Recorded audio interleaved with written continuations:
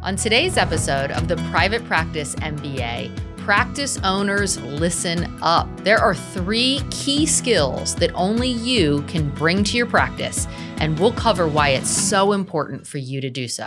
There is no doubt about it. The business of medicine is sick.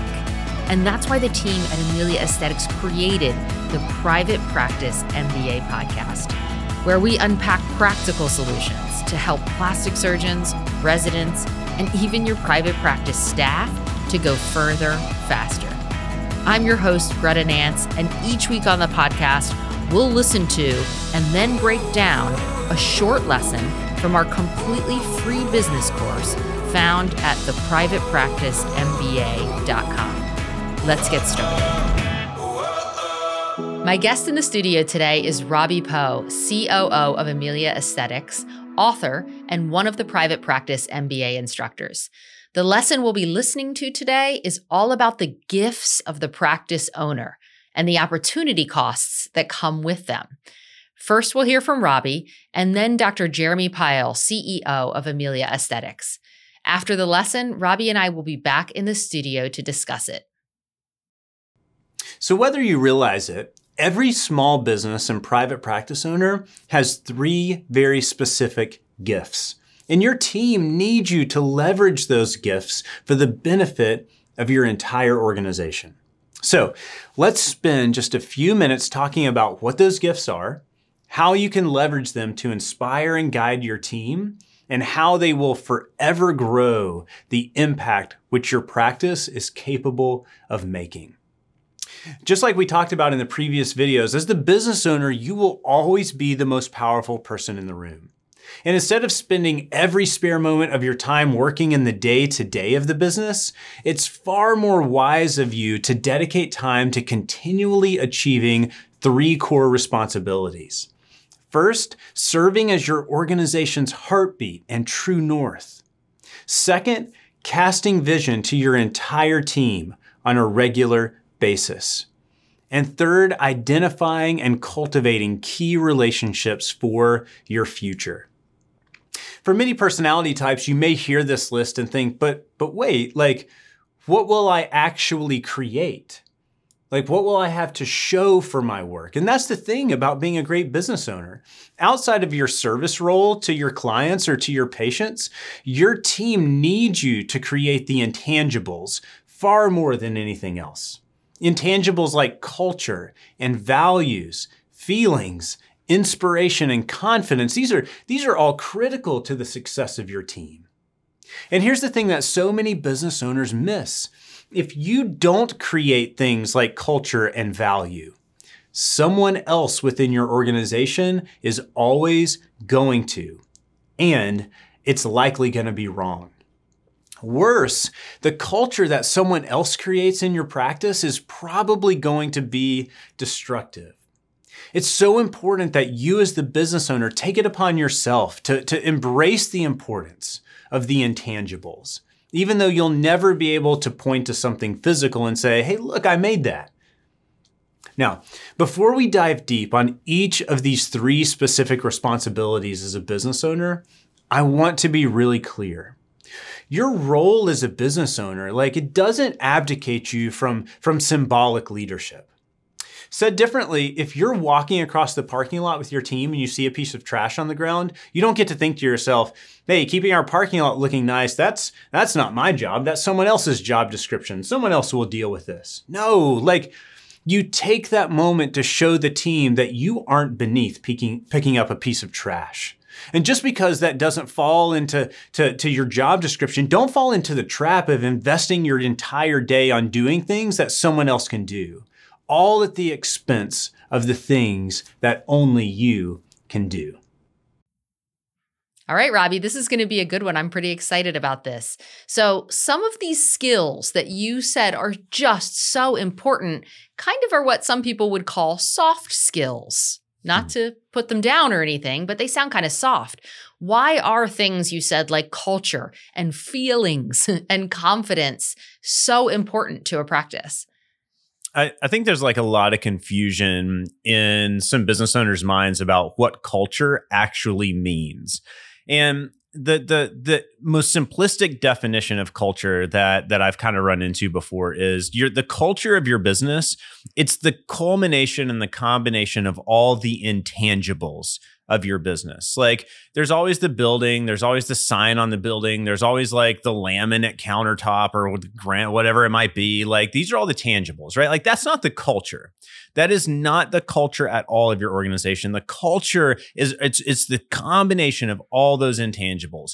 It's the attitude. It's the way that it sounds when someone picks up the phone. It's if someone smiles or not when they make eye contact with a patient. It's how the team members interact with each other. It's what happens in the break room. It's what happens during surgery. It's like all these intangibles create the culture of your business. And here's the thing. The reason the intangibles are so important is because we know that psychologically, as human beings, we make most of our choices off of the intangibles. There's a great book called Switch where the authors, I think it's Dan and Heath something. The book is called Switch. It's amazing. And they take Jonathan Haidt, who is a social psychologist, they take his research of the elephant rider analogy. And then it talks about how like in all of our minds, like there's a little person sitting on top of this giant elephant. And then the little person represents the kind of practical part of our minds and our brains and our thought processes. And the elephant represents the emotional part of our thought processes.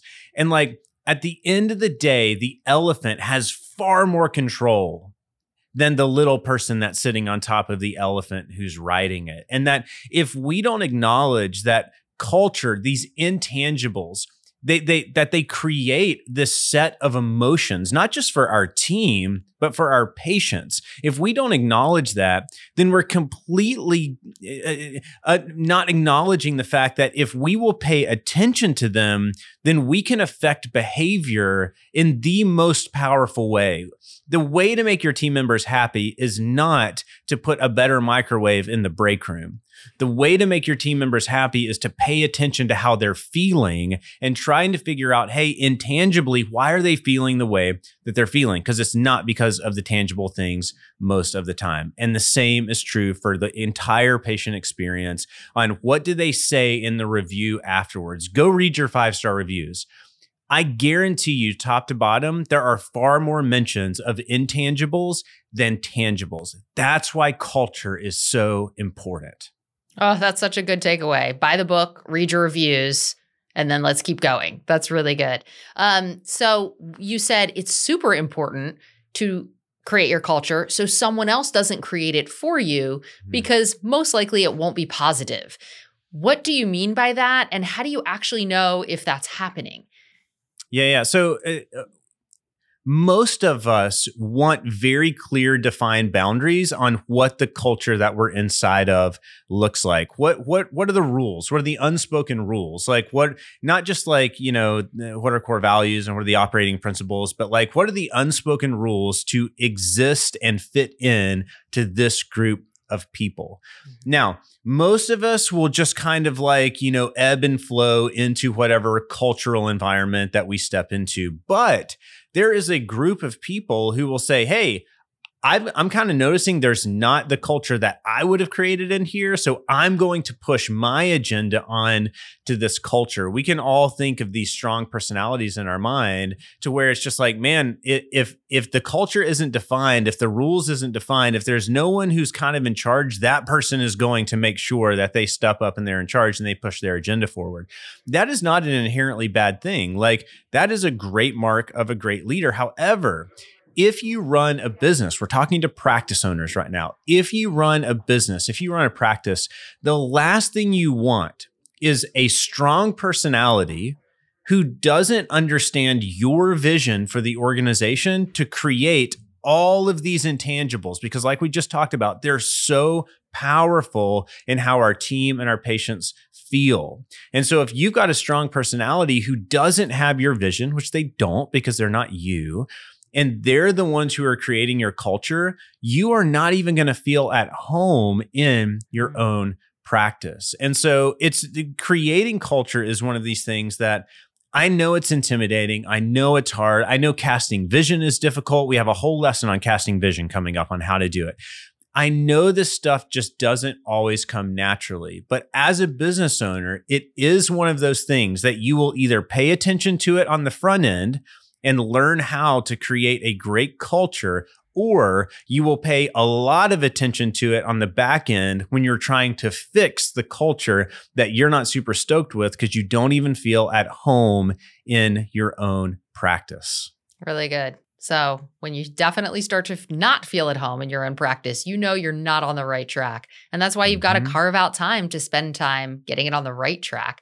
There are so many examples I could ask you about, dress code, or even I'm trying to think of like the way people speak. Do you cuss a little bit? Is it a jokey environment? Like there are so many things that can get out of hand if there isn't kind of somebody setting those boundaries regularly. Because we've said it before too, your vision doesn't stick. So it has to be something you repeatedly show up and reinforce, or it gets out of control again. And as a team member, I appreciate that. I don't have to be the one monitoring and being like, that feels weird. She's doing that. Somebody is doing it for us regularly. So that's really good. I love when Dr. Pyle will teach through our core values. Core values are cool. Everyone should have core values.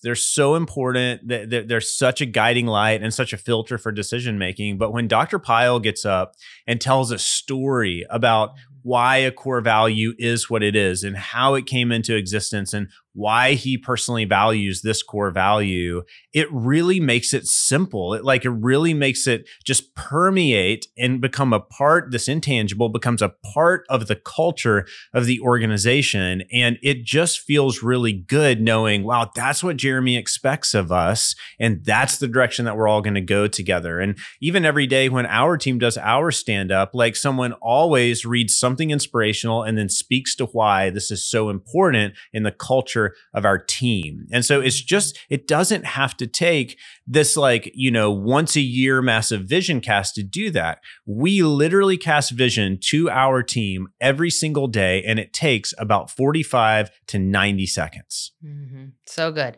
Speaking of Dr. Pyle's storytelling, let's listen to the second part of this lesson. He does have a great story about his kids, but he talks about opportunity costs. And then I've got some questions for you. I have 3 kids. I love them a lot.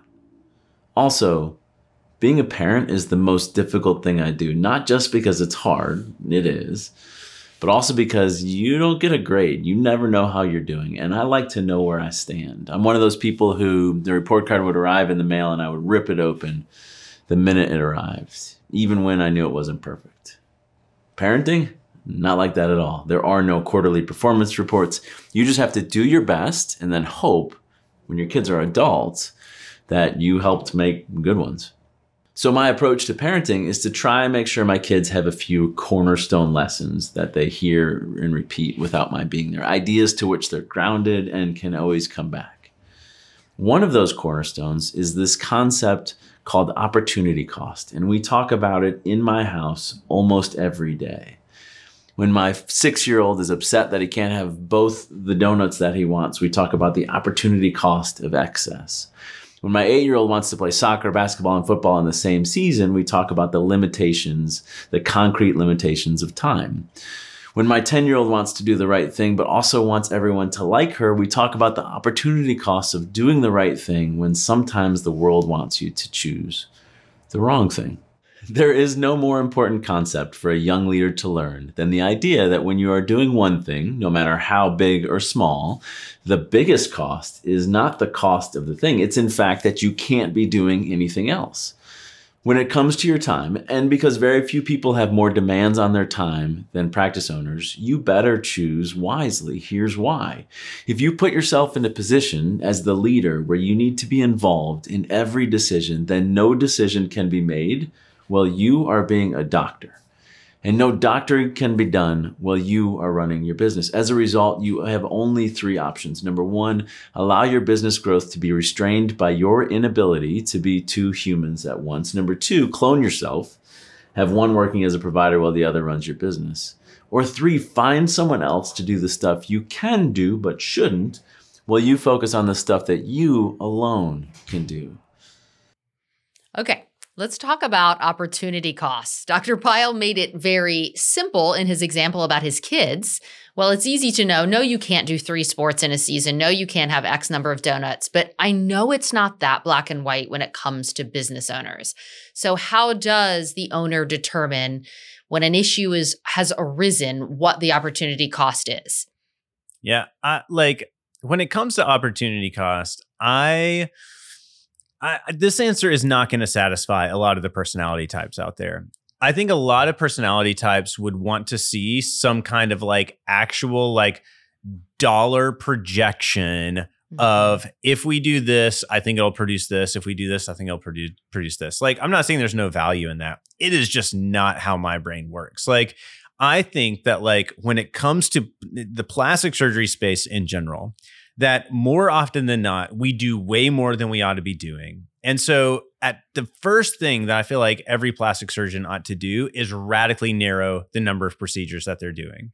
I remember when I got here, we were doing some kind of stem cell harvesting. Yes, we were. Many things. Stem cell harvesting. I mean, it's just and obviously okay, so the stem cell harvesting company comes in and they're like, hey, if you offer this, we're going to drive patients into your practice, and then you're going to be able to convert them into paying plastic surgery patients, and you're going to get to collect a few $1,000s because you did this stem cell harvesting for us. And it's just it's so funny to me that pitches like this can sound so sexy.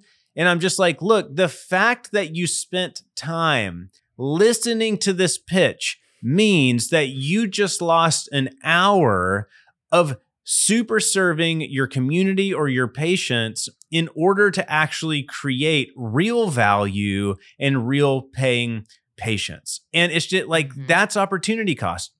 That 1 hour conversation is time you can never get back. And I think that when it comes to plastic surgery, we are so fortunate that this is such a high margin industry that we have this ability to say, if I spend an hour on this, or if I approve this project, or if I give my team direction to go and solve that issue, is it going to be something that just undoubtedly leads to more surgery? Now, if you want a little bit more tangible of a question you can ask, this is the question that I love, that it's not, is this another idea or is this our best idea? When it comes to something that we're trying to decide to put our best effort towards, I really like getting kind of that visceral part of us involved in it, to where we're because it's really easy to say, that sounds like a good idea to me, we should go and do it. And we're so terrible so often as business leaders of actually thinking about, well, that's going to take resources. That's going to take research. Our team is going to have to become experts on yet another thing that they have to be able to answer the phone and be able to speak about. Every single time that you add a product or service to your organization, you just created an unbelievable, untrackable amount of work for your team. And I think it's just something we have to pay such close attention to, that if we're just not knocking it out of the park from a team standpoint on 3, 4, or 5 procedures, then this conversation of opportunity cost is already blown so far out of the water. Step 1, narrow your offering. Step 2, protect that narrowed offering by only saying yes to things that directly, forget indirect, that directly contribute to doing more of those 3 to 5 things. Mm-hmm. Well, now that we're going here, I'm excited about this because we're 6 years into adopting that. But I remember how fearful not only myself, but Dr. Pyle was, and I remember Dr. Davis being the same way. Surgeons are somewhat fearful. Well, I'm good at that, and I know how to do that, and I know how to do that, and my patients want that. I should do it all. What if there aren't any more patients? How do surgeons feel comfortable narrowing what they do and trying to, start slicing off, probably not the right pun for this industry, but stopping doing some things, because I know it's really terrifying for them. I don't know that they ever get comfortable with it, if I'm being honest. Just the way that Dr. Pyle and our other extraordinary Amelia surgeons have explained it to me is that so much of the way that surgeons are brought up in their education makes them almost have this scarcity mindset instead of this abundance mindset. And so I can't imagine. I've always grown up just in a world of abundance mindset that there's more people in the world that we could possibly do surgery on. So what are we worried about? Kind of thing. Like, I've always just had more of the abundance mindset. But most surgeons I meet, they tend to have a little bit more of a scarcity mindset, which is a fun tension between me and them, which is not necessarily a bad thing. I'm not saying it's a bad thing at all. I do think, though, as a business owner and as a surgeon, if this is something that you want to take more seriously, then you just have to get comfortable with the fact that you will not be comfortable with it. Just see if it works. Imagine, after all, who do you want to do your surgery? The surgeon who does that surgery 3 times a year because they're too busy doing 72 other types of surgery? I'm being dramatic on purpose. Or the surgeon that just does that one surgery tens of thousands of times a year, using dramatic numbers on purpose. But that's kind of the purpose of this thing, that imagine how much easier it would be to build a brand for yourself, to get your cost of goods sold under control, to increase your efficiency, to train your team on how to speak of if there's just a very small number of things, your excellence goes through the roof. And excellence is one of the major things that will build your brand and keep you busy. So good. Okay, let me ask you one more question, though. Mm-hmm. These 3 skills, we've said they're intangible. They're tough to measure. It's going to be tough for some personality types, myself included, and Dr. Pyle, I know. But then how do I know if I'm doing a good job? Like, is there any litmus test to tell me if I'm failing at leading my practice and setting culture and creating key relationships and the things we talked about? How do I know if I'm doing a good job? Yeah, I don't know that there's like a perfect way of knowing this, right? But like, I like to think when I look at our team, especially the team that I lead, and when it comes to these cultural things, and I'm kind of asking myself, like, how's the culture doing? One of the questions I find myself asking is, would I want to work on that team? Like, would I get excited about being a skill player on that team? Or does it kind of seem like it would be miserable to be on that team? I have the luxury of, I have an office, so I don't have to participate in the culture sometimes. I can just walk into my office and close the door. But that's not helpful. That's not great leadership. Great leadership is saying, wow, would I want to be? I can think about what it was like when I was a lower level skill player on the team. I can think of what it was like to sit in that room. And I think as surgeon owners, I think it's really important to look out across your practice with a different set of lens at some point and just say, man, would I enjoy being an MA here? Would I enjoy being a surgical tech? Would I enjoy being a nurse injector here? And you ask yourself that question, and all of a sudden you start seeing all of the problems. And it just of all the way, I'm sure there's a dozen ways to really tackle this thing. But at least for me, that's always the question I find myself going back to is like, if I didn't have a place where I could go and shut the door, maybe for surgeons, if I wasn't in the operating room all the time, would I really love working here? And if the answer is, I think I might not, obviously there's a culture problem. Mm-hmm. I think you don't even realize, now that we're talking about it, how often you check in with your team leaders as well, which I know we've dug into the importance of that. You're always asking, how's the team feeling? How are the emotions? And I think that's a really good way too. Like, I'll be very honest with you about how things are feeling. Even though you're not directly feeling it sometimes, you're very good at asking the different team leads, how's everybody feeling? How's everybody doing? Is everyone happy? So I think that's another way, having trusted, clued in team leaders that will honestly give you feedback about how the culture feels. Well, it's just because I know, all of this conversation that we've had today, this is all like learned skill for me. Like, I am just not in tune on the EQ side as much as I wish that I were. And I've just learned in the time that I've had the privilege of being a leader is that if I start feeling like there is something broken with the emotions, everyone else has known for weeks. I'm like just super late to the party. And so having team leaders who I trust to come to me and say, hey, the team doesn't feel great right now. Hey, this thing just happened in the community, or this thing just happened in the practice that it's got a lot of emotions and a lot of like not great places. I would never know. And I've had to learn as a leader that even though I don't personally value these intangibles as much as the average person does, as the leader, I have to overvalue them simply because our team and our patients do. So good. I appreciate that. And it does feel good. But I'll tell you if it doesn't at some point. Of course. So I know we touched on the first skill of the business owner being your practice or your organization's heartbeat. But we're really going to dive into that next week. And I'm excited. Like, what does that mean? How can you keep doing that? How can you show up and be that, and why it's so important?